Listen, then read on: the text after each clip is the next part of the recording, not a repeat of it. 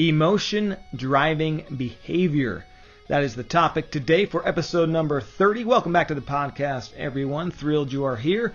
Appreciate you following along every week. You can do so on iTunes, Spotify, and on Podbean.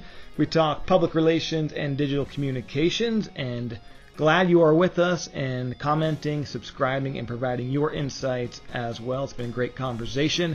Going to have another great one today. I was at the CAPIO conference last week, the California Association of Public Information Officials in Newport Beach. Lovely city, lovely organization. CAPIO has been around for a long time. This was my first CAPIO conference. Was really impressed. Attended a lot of great sessions and picked up a lot of good techniques and tidbits and really good discussions throughout the conference, so was pleased to be there. One of the sessions that I really liked that I attended and happened to record was this one with Mark Standriff, the Director of Communication and Public Affairs for the city of Fresno. So his session is titled Minding the Gap, How to Create a Lasting Message in the Instant Age. And Mark does a really good job talking about emotions driving behavior.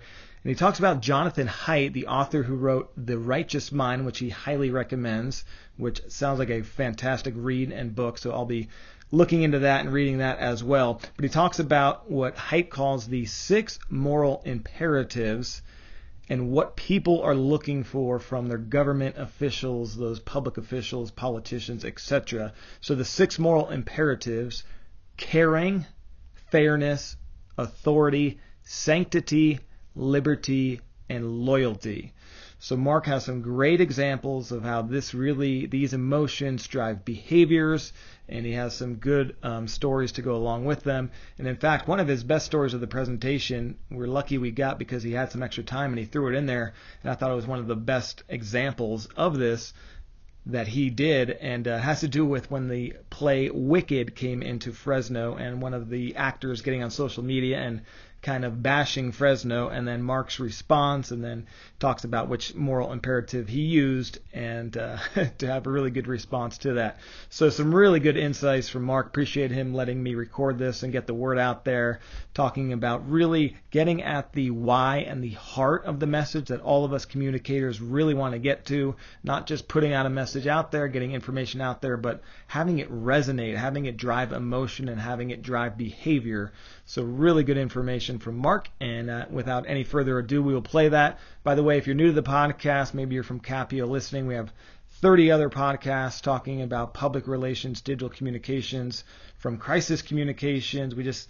Episode number 29 was a great presentation at a CalSPR conference session by Matthew Jennings. Talked crisis communication with Rick Kaufman, the PIO during Columbine. Had a great discussion with him. Jason Wheeler out of Texas, a marketing guru for schools and organizations.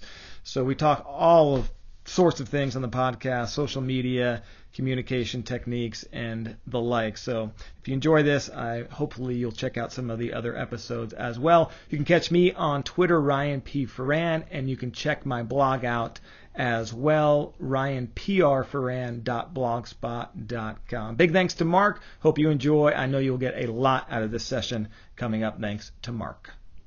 Please welcome Mark Standriff, Director of Communications and Public Affairs for the City of Fresno. And thank you to our room sponsor, Dapper Lab.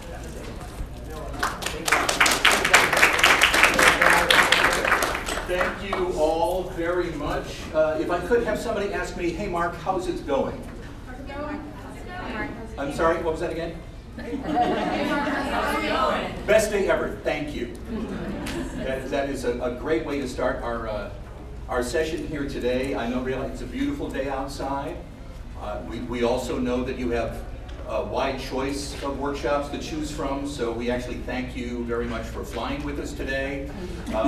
In case of emergencies, we do have oxygen masks that we've got dropping out of the ceiling for us to make sure you take care of the neighbor next to you. And I just, as a favor just to me, because I tend to run a little hot, I had them set the air conditioning for stun.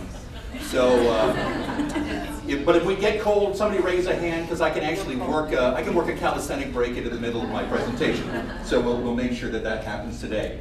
And I appreciate Capio for inviting me to give this presentation today. For some reason, I neglected to send a bio, so let me tell you a little bit about myself. Of course, it says that I'm the Director of Communications and Public Affairs for the City of Fresno. I tried to get a longer title, but it wouldn't fit on the business card. I'm also a recovering radio talk show host, in case you can't tell, and also spent a significant portion of my career as a professional actor and a director. In fact, I even ran 2 professional theater companies, including one up in Sacramento. But I've also been a university professor. I've done a stint as an education lobbyist. I've been a media consultant. I've been a media trainer, a professional political consultant, speechwriter, and let's see, what else can I throw in there? Copyright editor, layout editor, and was the public address announcer for the Sacramento Rivercats and the Fresno Grizzlies. So when people hear that resume, normally their first reaction is, wow, this guy can't hold a job. So I have what psychiatrists refer to as ADCD, which is attention deficit career disorder, but it gives me a unique opportunity to talk about something that I'm very passionate about, is that's really trying to find the essence of what our messaging should actually be. So I'm honored to share what I think is essential information to ensure success in messaging by connecting with a changing universe at the most human level. In English, that means we're going to learn how to create a lasting message in an instant age. We are right now, at this point in our history, immersed in immediacy. We now have access to instant money, instant news, instant notifications, instant answers, instant results, instant ramen. I mean, the list goes on and on. And face it, folks, we're addicted, right? We can't put these things down because we're afraid we're going to miss something. So I'm going to take a little informal poll, and please be honest, folks. How many of you do not, notice I said do not, take a smartphone in with you when you go to the bathroom? Right. So you guys take your iPads or something else, maybe a whole monitor. I don't know. But that's where we are as a society. There are people literally driving down the 405 right now at 90 miles an hour that are actually looking at their smartphones and endangering every other person on that highway because they cannot wait 15 minutes to get home so they can see the new Ariana Grande Instagram story, right? And just a little confession here, I admit, I can be just as guilty. I don't think I've actually seen a light turn green in the last 3 years, so it's like, well, let's see there. Me. Oh, wait, that's me, let's go. As communicators, we know it's a brave new world, and we have to adjust.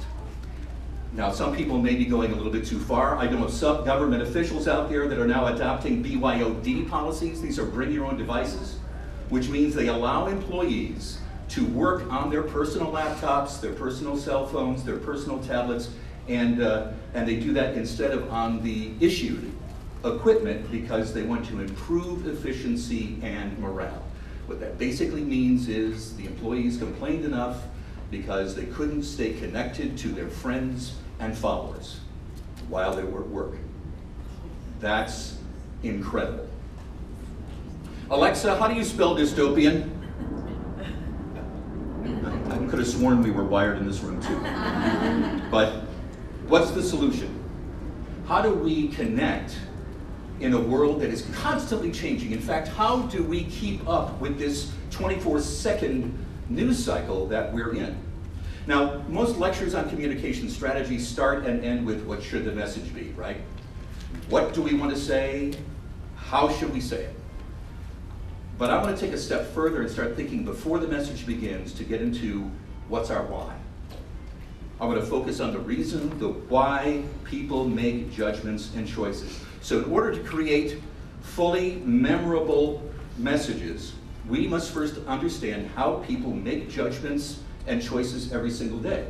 Why do people choose Coke over Pepsi? Why do someone goes to the theater and another person goes to the opera, right? Why does somebody root for the Chargers? Well, why does anybody root for the Chargers? We have any Chargers fans in this? I apologize, but I'm a Cleveland Browns fan since I was, right? This year, though, baby. This year. In Miami, I already got my reservation in Miami. I'm Super Bowl, baby. I'm all set. We're talking about the difference, though, between intuition and reasoning. Now, I'm going to show you a commercial now that has nothing to do with politics, but I'm going to make it about politics. So just watch the commercial, then I have a question to ask you. Hello, I'm a Mac. I'm a PC. Ready to get started? Well, not quite. Got a lot to do. What's your big plan? I might make a little movie or maybe create a website, try out my built-in camera. I can do it all right out of the box, so what about you? Well, first I got to download those new drivers, and I got to erase the trial software that came on my hard drive. Sweet. And I've got a lot of manuals to read. You know, it sounds like you have a lot of stuff to do before you do any stuff, so I'm just going to get started because I'm kind of excited. Let me know when you're ready. Actually, the rest of me's in some other boxes, so I'll meet up with you later. All right. Which one's the Republican? You all laugh. Which one? The tie. The guy with the tie, right? And I tell you something, every single time I've done this, and I've done this presentation for the last 5 years now, every single person picks the guy in the tie and the brown suit. So but why? Other than the tie, what else do you know about these two guys that says one's a Republican and the other's got to be a Democrat? Anyone? Age? Okay, that may be a good one. Computer choice. I'm sorry? The choice of Innovation, computers. all right, that's good. But there's no wrong answers, folks, so just go ahead and shout them out. Anything else that would distinguish these two guys politically? Stereotype. Well, yes, it's absolutely a stereotype. You're absolutely right. Anything else? Okay. Ultimately, everybody chooses the guy on the left. Why? Here's the question. Did it take you longer to draw the conclusion or to identify or think of reasons why you thought the way you thought? It took you much longer to come up with your reason why. Your conclusion about who the conservative Republican guy is was quick. It's instant intuition. Coming up with the reasons why involves something else. That's reasoning. So that's the difference between intuition and reasoning. And people make judgments, thousands of judgments, every single day based on intuition, without any thought. It's completely reflexive. Recognizing, evaluating, and choosing automatically. Again, we do it every day. Reasoning, though, is something else. You think about how much time and effort does it take us as communicators to try to explain or persuade somebody, as opposed to both sides reaching the same conclusion intuitively. Let me put it another way. Intuition, right here, and then reasoning. Intuition's like the elephant. It's big, it's dominant, it's going to go where it wants to go. The rider is reasoning. It's more intelligent, more sophisticated, more articulate. But the important thing in this relationship to remember is the rider serves the elephant. So our reasoning serves our intuition. Most people make judgments intuitively and then they use reasoning to back it up, which brings us to intuition being an automatic response to the things that we recognize. So judging and choosing, and this goes a long ways in determining what our messaging is finally going to be, is based on what people know, or more importantly, what they believe. Let me give you an example of how intuition and reasoning work together in real life. So let's say you're going to be home, you're this guy on the left here, and you're going to be home very, very, very, very, very late. And you know that the conversation you're going to have with your spouse when you get home is going to be very, very, very, very, very unpleasant. So your intuition calls upon your reasoning to come up with reasons why you shouldn't get yelled at dark 30 in the morning. So you think about Well, so honey, I was at this Capio event and I heard this great presentation about messaging from this brilliant speaker. And then afterwards, a bunch of us kind of got together and we were talking messaging strategy and intuition, and then it was so riveting and compelling, and the next thing we know, it was 2 o'clock in the morning, so I love you. That's your attempt to persuade your intended audience to do something that they intuitively don't want to do. Does that last statement explain literally the job that we do as public information officers every single day? Trying to explain or persuade people to either do something or believe something that they don't intuitively want to do. One of the other challenges that we have is that in strategic communications, we don't have much bandwidth. And I know that I've been here a couple of days, and a lot of the dialogues that we've had when talking about budgeting, or we're talking about the number of staff members we have, we don't have the bandwidth to really effectively cover everything, right? And our audience is only willing to give us a fraction of the attention that we need to persuade. So the advantage goes to the communicator who starts with the elephant already on his or her side. So another way to kind of put this is we show how an audience makes judgments. They observe something, right? So they would have, this is their observation down there. And there's 2 ways they can go. Based on what it is and who they are and what they know, they have some kind of response that goes across the spectrum from acceptance to rejection. And there's a whole myriad of stops that could be somewhere in between. But ideally what we want is acceptance, right? People intuitively reach the conclusion that we want them to reach. Worst case, it's rejection, and the signals they observe send them down that path to say, no, I don't like it, I don't believe it, I don't want it. So then if we still want to get to them, then we have to engage in reasoning and persuasion to try to get them back. Now, tying that into our responsibilities in either working for governments or nonprofit agencies, and I finished kind of the psychology portion of my presentation today. How do we translate this information into a comprehensive strategy to complete compelling and lasting messages? So there was a survey that was done by actually he's what they call a moral psychologist. His name is Jonathan Haidt. That's H-I-G-H-T, Jonathan Haidt. He's written this brilliant book called The Righteous Mind.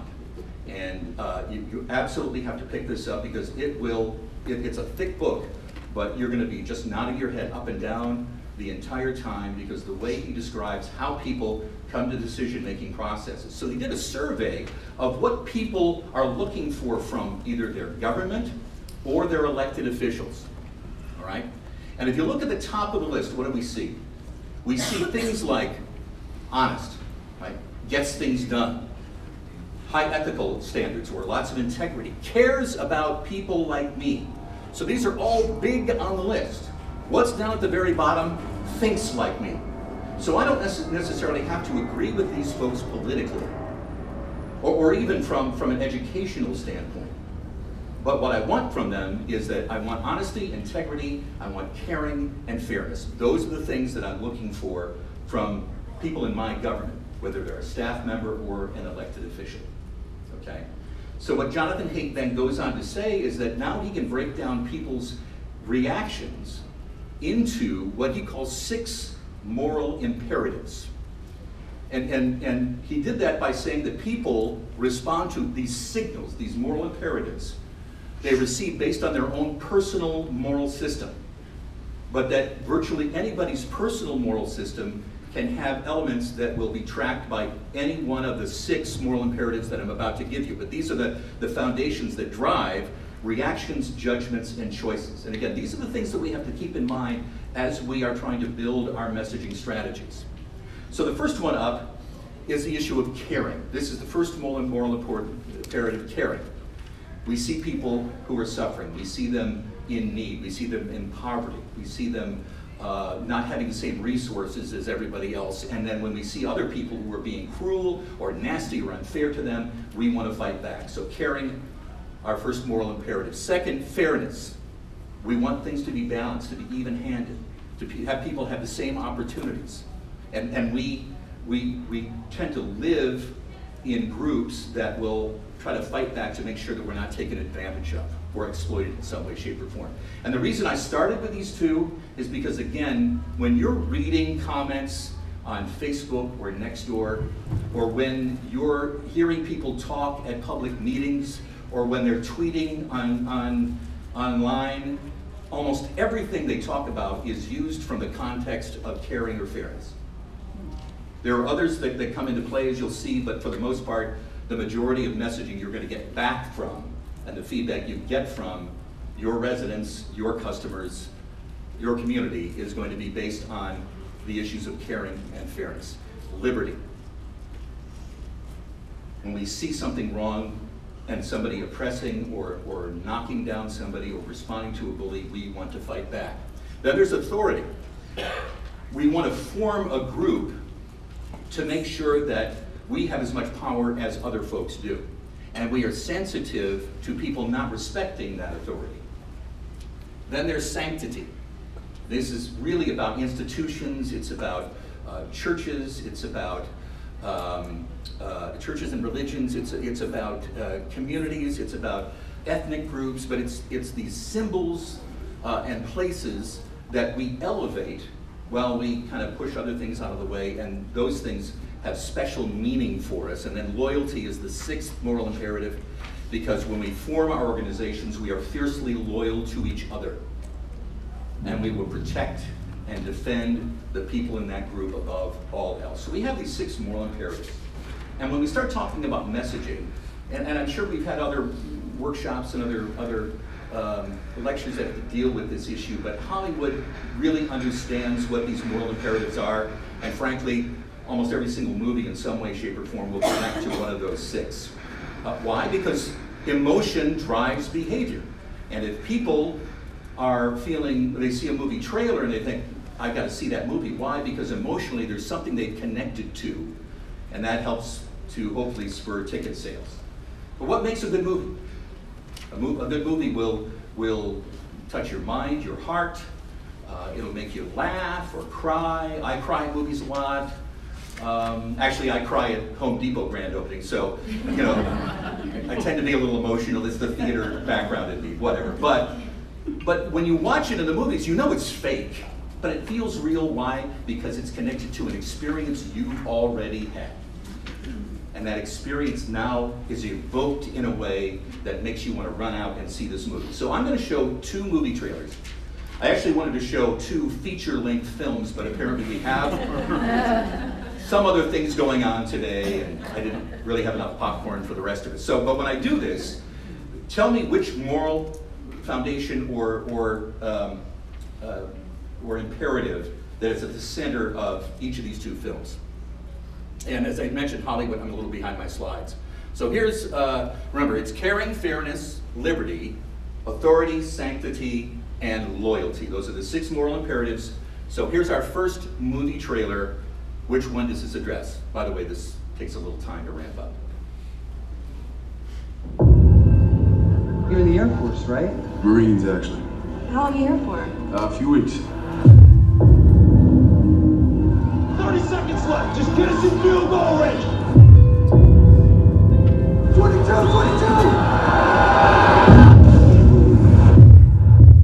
The blackout may run along the entire northwest corridor.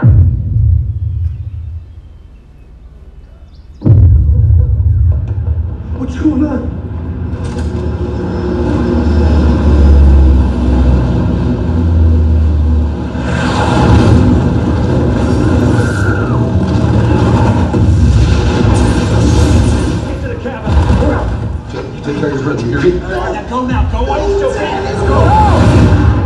If you're seeing this broadcast, you are in a part of the country no longer controlled by the government of the United States. Boys, I love you both, but I want you to do what I would do. Kill this piece of...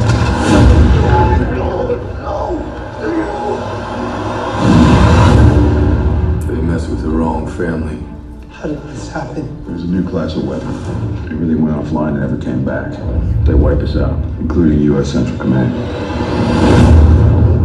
What I was supposed to do? I coming to fight. Anybody who wants to join is welcome to.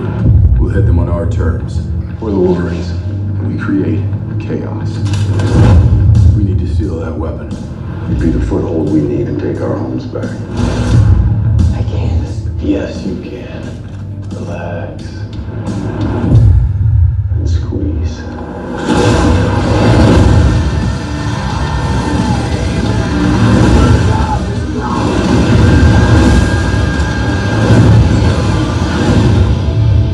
We inherited our freedom. Now it's up to all of us to fight for it.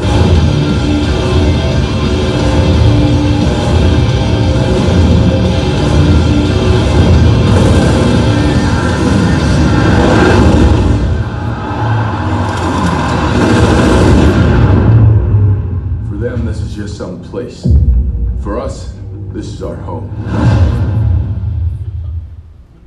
All right.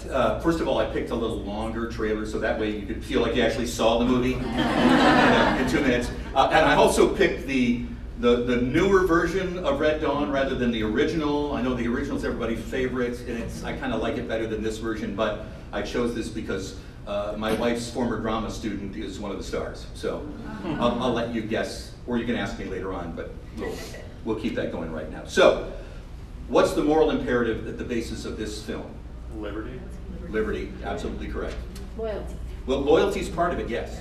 But again, because we have that connection to a group of people. But the essence of it, though, is liberty because it involves the protection and the defense of our basic rights as Americans, right? So let's try another movie trailer here. So liberty, absolutely correct. I don't have a door prize. I could give you a business card, but it's absolutely worthless.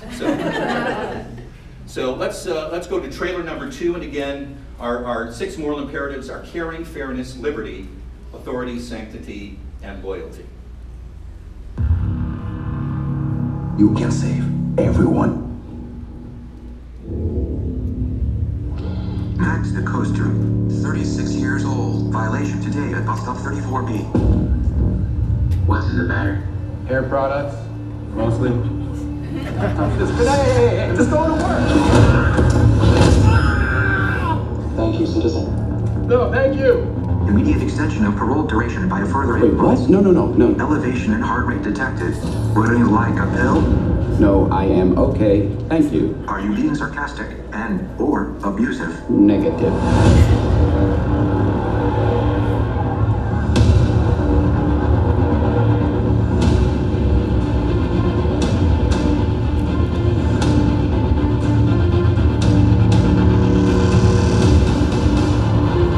Welcome. Oh, hello, madam.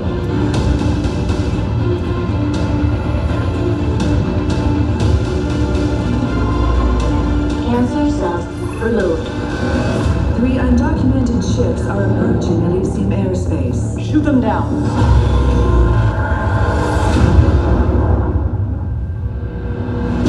I see things haven't changed. This wasn't even my fault. You're still stealing cars? No, since I got out, I've been trying to live a normal life. Used to be a legend, and now what? Rosen 34!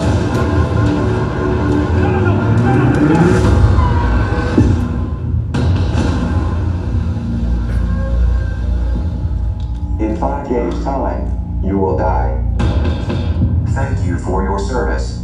They can fix it on Elysium, man. Max, I think I can help get you up there. Hey, bring down the boom saw! This ain't gonna kill me.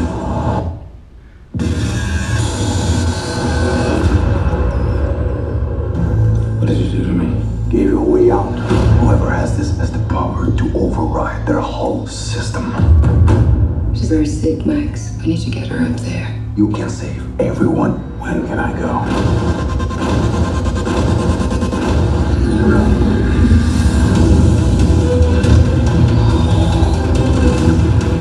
Activate Kruger.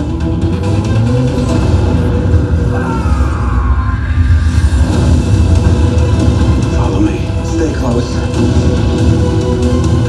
They will hunt you to the edge of the earth for this.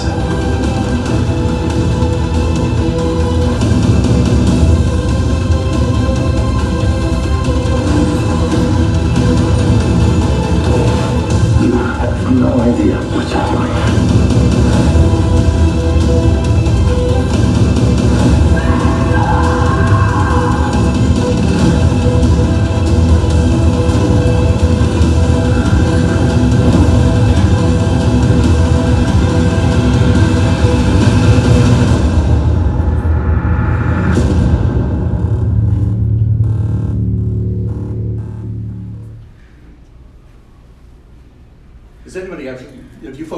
seen the whole film.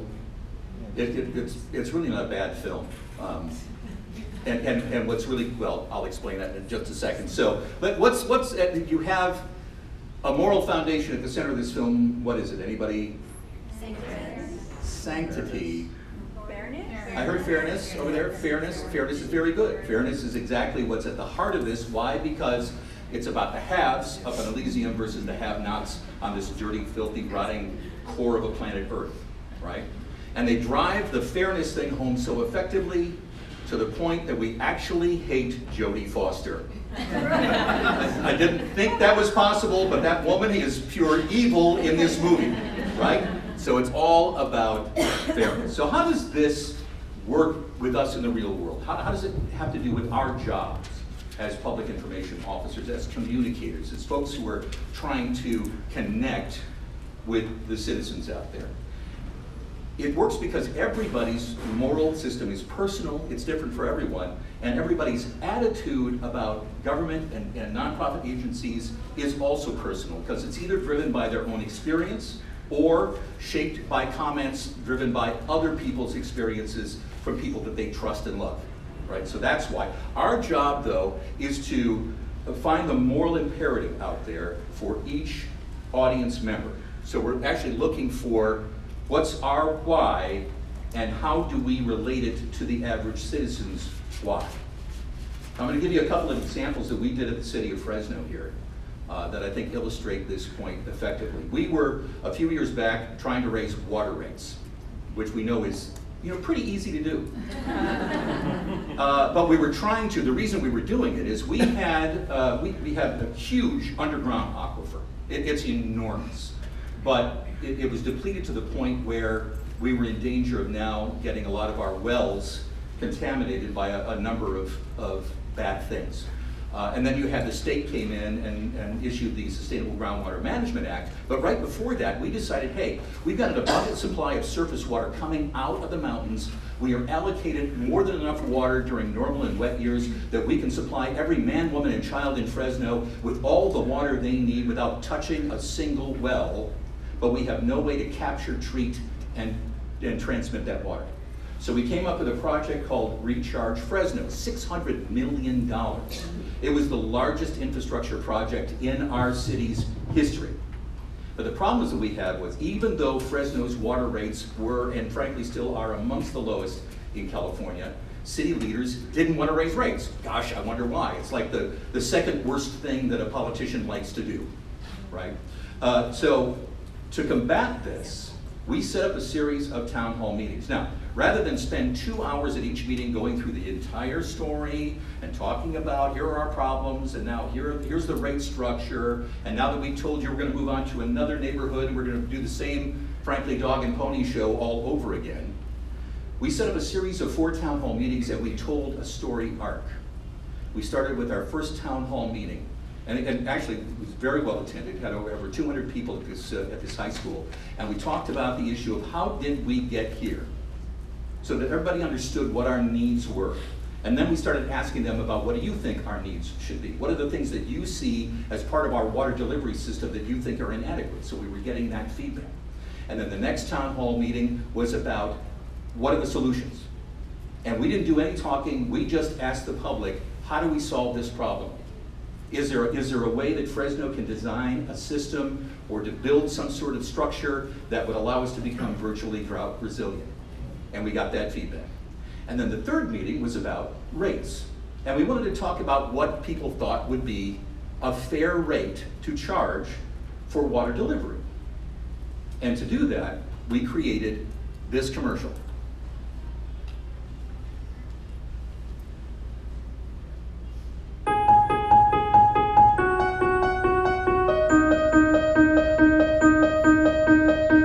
$100. Maybe like $100? $15. 60 to 70.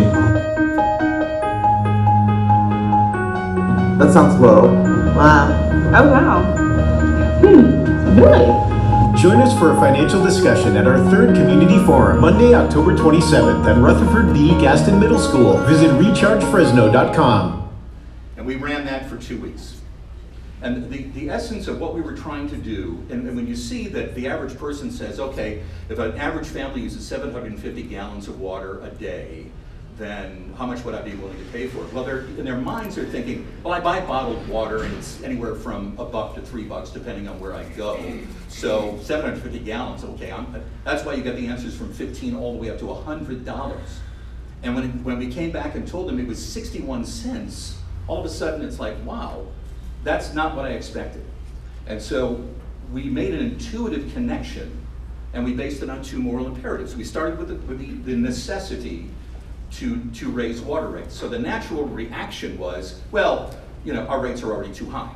So before we proposed any rates, we asked the public what they thought was a reasonable charge for delivering water. And that showed caring as a moral imperative. Then we revealed how inexpensive the water rates were going to be, and they actually moved from 61 cents to about 95 cents for that same time period. We showed them how inexpensive the water is, and that showed fairness. Okay? And so, and again, while we're thinking about this kind of messaging, remember that the human mind is a story processor, not a logic processor. The easiest way for people to learn things is if you tell them a story or you sing them a song, right? Because there's an arc to it, there's something magical about those things that feeding them facts and figures just don't work. And I always tell when we're writing stuff, and I'm talking to folks actually doing training for public speaking and writing speeches, remember that every fact has a story and every number has a face. And if you can keep that in mind as you're trying to deliver messages, it will make them more compelling and those images will be much more lasting. So here's another commercial coming up, and this was our first responders. Police and fire were becoming very frustrated of the number of drivers in Fresno who simply refused to pull off to the side of the road when they heard the sirens go, to the point where there was actually an accident with one of our fire engines because they couldn't get through a busy intersection and somebody ran through when they had the green and weren't really thinking instead of pulling over. So we created a public service campaign that reminded drivers to, to pull to the right. What are you doing? There's a fire truck back there. So? Someone pulling over to the right. We are on our way to have dinner at my parents' and you're just gonna pull over for some flashing lights and sirens? Yes. Oh, fine, I'm gonna text them then. And they're gone. Shoot, I just texted we late because bump toot Lance. Stupid autocorrect.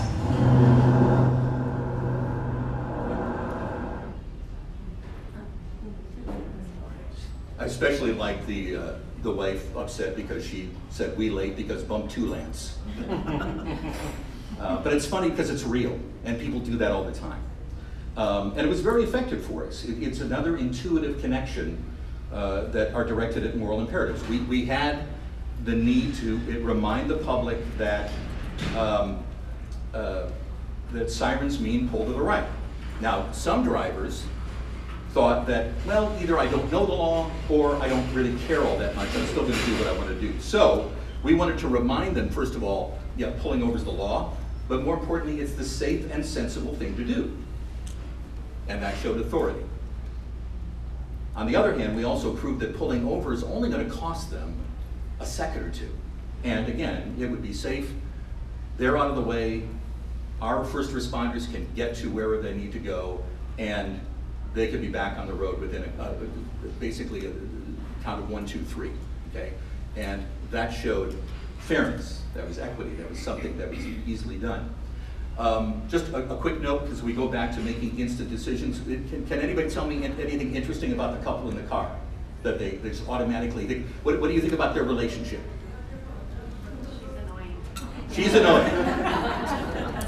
I'm so glad a woman said that, because if you had said that, there would be issues. People would be meeting you out back at the thing. So I'm going to give you one more example of the power of emotional storytelling, and it's not from a city government, but it really produces a very compelling message that the citizens of Seattle could not ignore.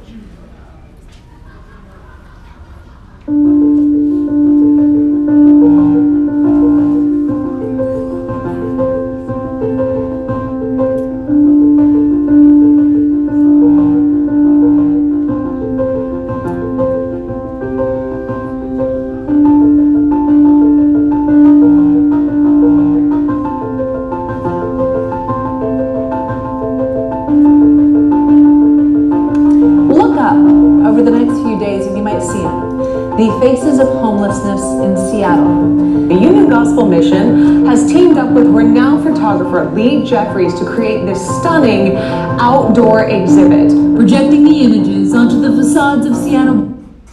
An effort to draw attention to the homeless crisis, one powerful portrait at a time.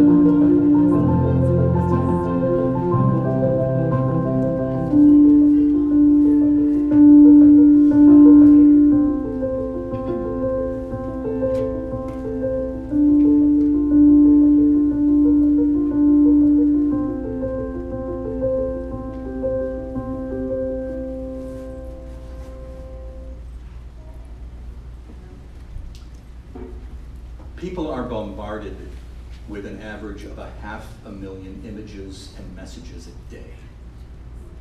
day. And if you're trying to figure out how to cut through all the noise, if you are trying to make people pay attention to your message, if you want to somehow connect with somebody on such a human level that they cannot not only ignore you in that moment, but deliver a message that's going to continue to resonate for days and weeks and months and years to come. If you want to touch the soul of the people that you're trying to connect with, you can't do much better than #LookUpSeattle did. And it didn't really cost them all that much. But wow, a powerful image. So, as we're going to wrap up here, if I could have somebody ask, hey Mark, so what's the takeaway for today? Hey Mark, what's the takeaway for today? Excellent question. Thank you so much for that entirely unprompted response. The takeaway is, first of all, we're not in the information business, right? But I think we're in the people business. And if people are making choices intuitively and instantly, then we should communicate on an instant basis intuitively. There are things that you should strive to do with every speech, every press conference, every public service campaign, or every Facebook post. First, make your messaging audience-centric. Determine their needs and their moral imperatives based on whatever the issue happens to be first, and to make sure that those decisions are driving the audience's reactions and judgments and choices before you actually begin. Second, be agile and authentic. That means you have to be as responsible and flexible as possible, and stay away from the bureaucratic babble. Have a conversation with folks, not a lecture. And I know I've heard a couple of other presenters talk about this too, but the issue of using their words, not ours. Because we tend to get caught up in the typical kind of government speak and every acronym known to man, but we've got to do it in a way that people can comprehend it immediately. We had an issue this past summer because instead of having our water conservation representatives go out and actually physically see people that were possibly violating our water restrictions because they were watering on a Monday, and nobody's ever watered on a Monday in the last 25 years in Fresno, right? Rather than have them do that because we think that that's we've got better uses for their time, right? What did we do? We went to automatic notification. And so people were freaking out because I got a notice. Well, wait a minute here. Why are you fining me? If you'll notice very quickly, it's just a notice, right? We'll fine you if you keep doing it. But the first one's just a kind of heads up. But when we tried to explain that to people, it wasn't really sinking in until we started using the phrase, our goal is to fix, not fine. So there's alliteration in there, so it makes it easy to remember, but fix, not fine. And now I've got TV reporters using that automatically now when they get those kind of questions. And then we also had other people who were saying, well, how could I possibly get a notice for outdoor watering I don't even have a lawn. And I thought, well, that's interesting. Let's solve the mystery. That was the phrase I used. Let's solve the mystery. Let me ask you this. Do you have a pool? Yes, I have a pool. Did you water it on Monday? Yeah. Guess what? That's outdoor watering too. You're hosing down the solar panels. That's outdoor watering. You can water as much as you want on the days that that are part of your package, but or during the times of day. But otherwise, so we use solve the mystery. And once we started saying solve the mystery, we had people actually were calling us up and saying, "Hey, I just got this notice. Can you help me solve the mystery?" So that was a good thing. Focus on dialogue and engagement. And I talked about this before in those town hall meetings. So, but our fourth town hall meeting, the final one of that whole set, so we've gone through how did we get here, what are the solutions, what are reasonable rates, and then finally we said, based on everything you told us at those other 3 town hall meetings, we come up now with a plan. Did we get it right? And we got feedback from them, and a few things even changed after that before we presented it to City Council. But again, instead of using that typical bell curve where we get the information or we get the resolution that we want, then we just tend to forget about our residents after that. We're doing an infinite loop of connectivity where it's presentation feedback, coming back and rewriting, then more feedback, and then changing plans, and then more feedback, and you're continually talking to your audience to the point where Fresno got $70 million in cap and trade money for the Transformative Climate Communities project. We got half of the money in the state of California. So, but we had to figure out what to do with it, because the good news is we got half the money allocated for the state of California. The bad news is we got it because we got the worst poverty and the worst air pollution in the state. So what are we going to do with it? We called a committee of 125 people together, and we had them meet and we had them talk. And every single government official that was there, anybody remotely connected to the city, was not allowed to say one damn word. And at the end, when the projects were all voted on to present the final package to the state of California, the final vote was 124-1. Because they drove the bus, not us. And then finally, your messaging should be driven by storylines. To communicate, well, I say this all the time, but it's just as true in the world of theater as it is with public communications. To communicate everything is to communicate nothing. So focus on creating meaning for citizens and make those intuitive connections rather than forcing your feelings and data points on them.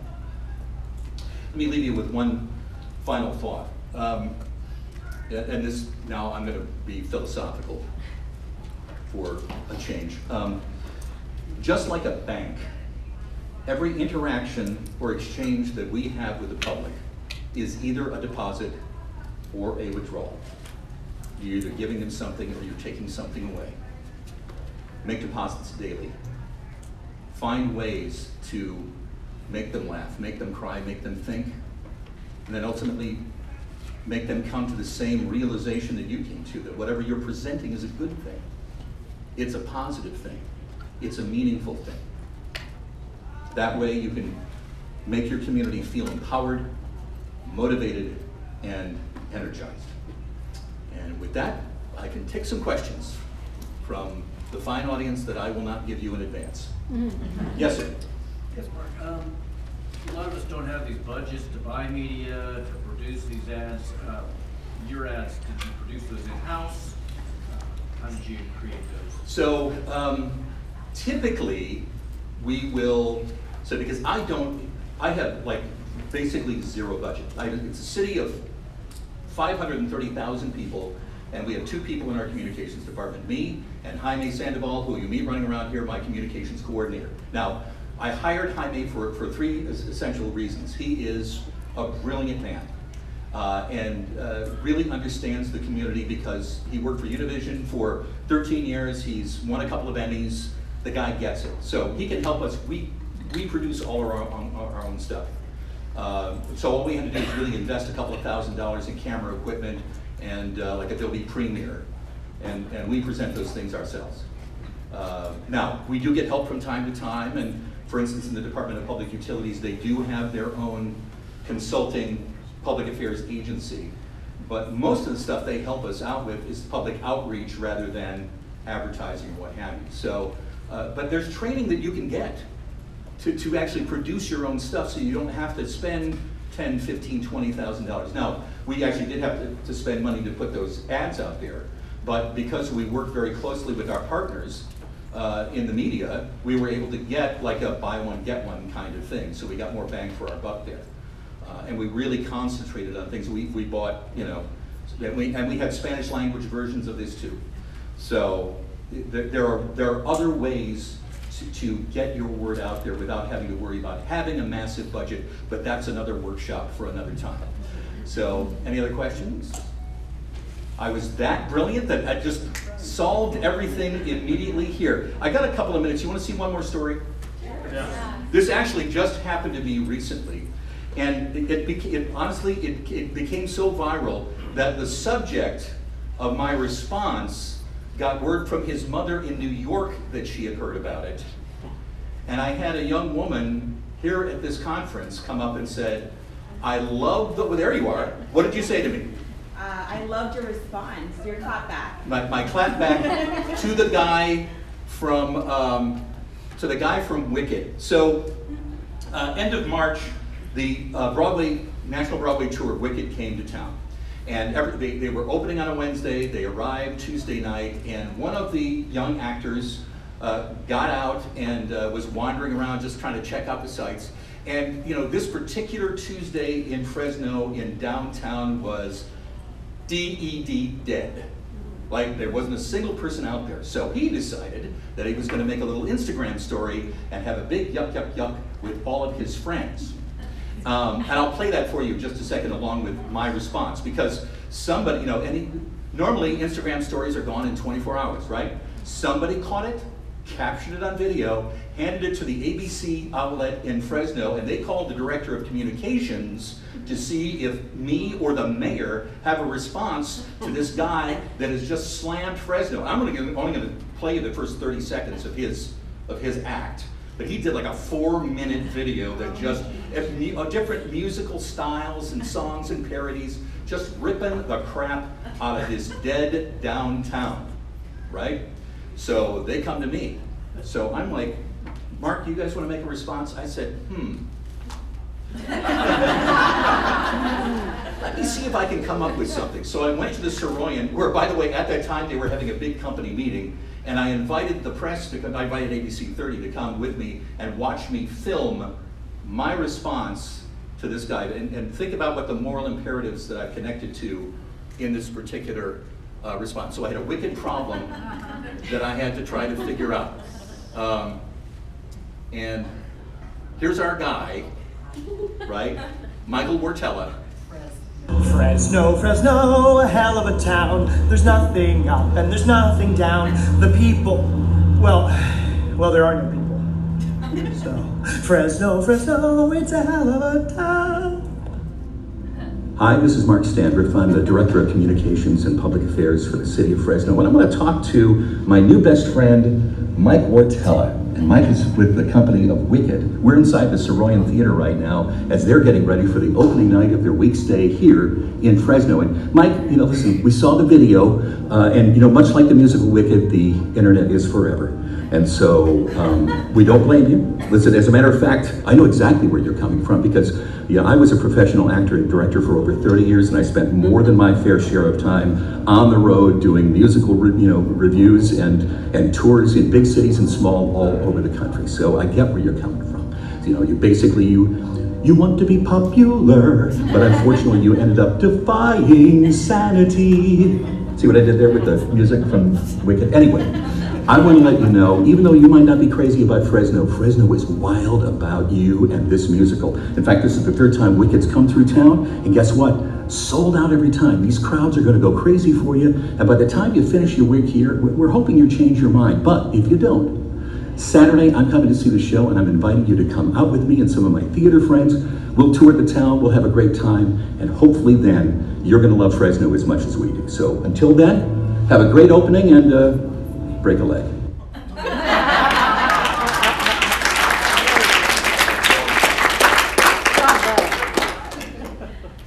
Within 24 hours hours, he posted another apology, and then an apology after that. So what moral imperative was I kind of connecting to there? You were too nice to him. Okay. But that was the point. So there's a little bit of fairness. Loyalty. Loyalty. Why? Because I mean, it's not just my job. I love Fresno.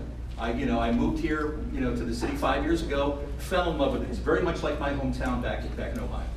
But the natural reaction would say, like this, like that with a guy. But rather than do that, I thought, okay, listen, musical theater, I can put on a performance to show that there's a connection there, but also offer an olive branch to say, listen, come on out with me.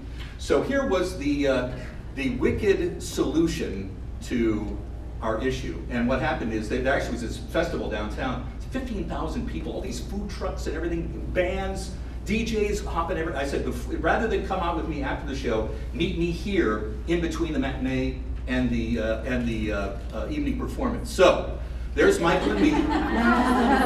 You're laughing because he's short, right? Is that he plays a munchkin in the land of Oz. Of course he's tiny, but he's a terrific guy. So we were there. I actually introduced him. This is the first real taco he has ever had. Right? Fresno, by the way, the taco capital of the world. I'm just saying. So, but anyway, first, and I also had street corn for the first time. It was a religious experience for this young man. After the show, we met up. That's my daughter there. We had a little backstage tour. Got to see all the props and the costumes and everything. And then I took him out to another section of town that is a really kind of nice nightlife. And we downtown. We had pizza. We had beer. We talked for a couple of hours. We exchanged phone numbers. We're friends. And I feel so blessed that I was able to try to make chicken salad out of chicken poop with this particular issue. And I had people, in fact, it got so crazy that, does anybody know who Audra McDonald is? Okay, Audra McDonald is probably the greatest Broadway actor of all time. She has 6 Tony Awards. There's nobody else in the world ever that has 6 Tony Awards. She is from Fresno, fiercely loyal. She found out about this and texted Mike Wartella and said, hey, knock it off, right? These are my peeps. But he turned out to be a terrific guy, and again, we've got an ongoing relationship. We're gonna stay connected. I'm going to New York later on this year, and I'm gonna hang out with him a little bit more. There are ways to use those moral imperatives so that the people out there, the reaction, other than you're too nice to him, the reaction is, you handled that beautifully. And we have the opportunity to do that, folks. We don't have to think just in the little boxes that we've been trained to be in. Think outside the box, do something different, but connect with people on that intuitive level, and I think you're going to be a much more effective communicator. Thank you so much. I look forward to seeing you in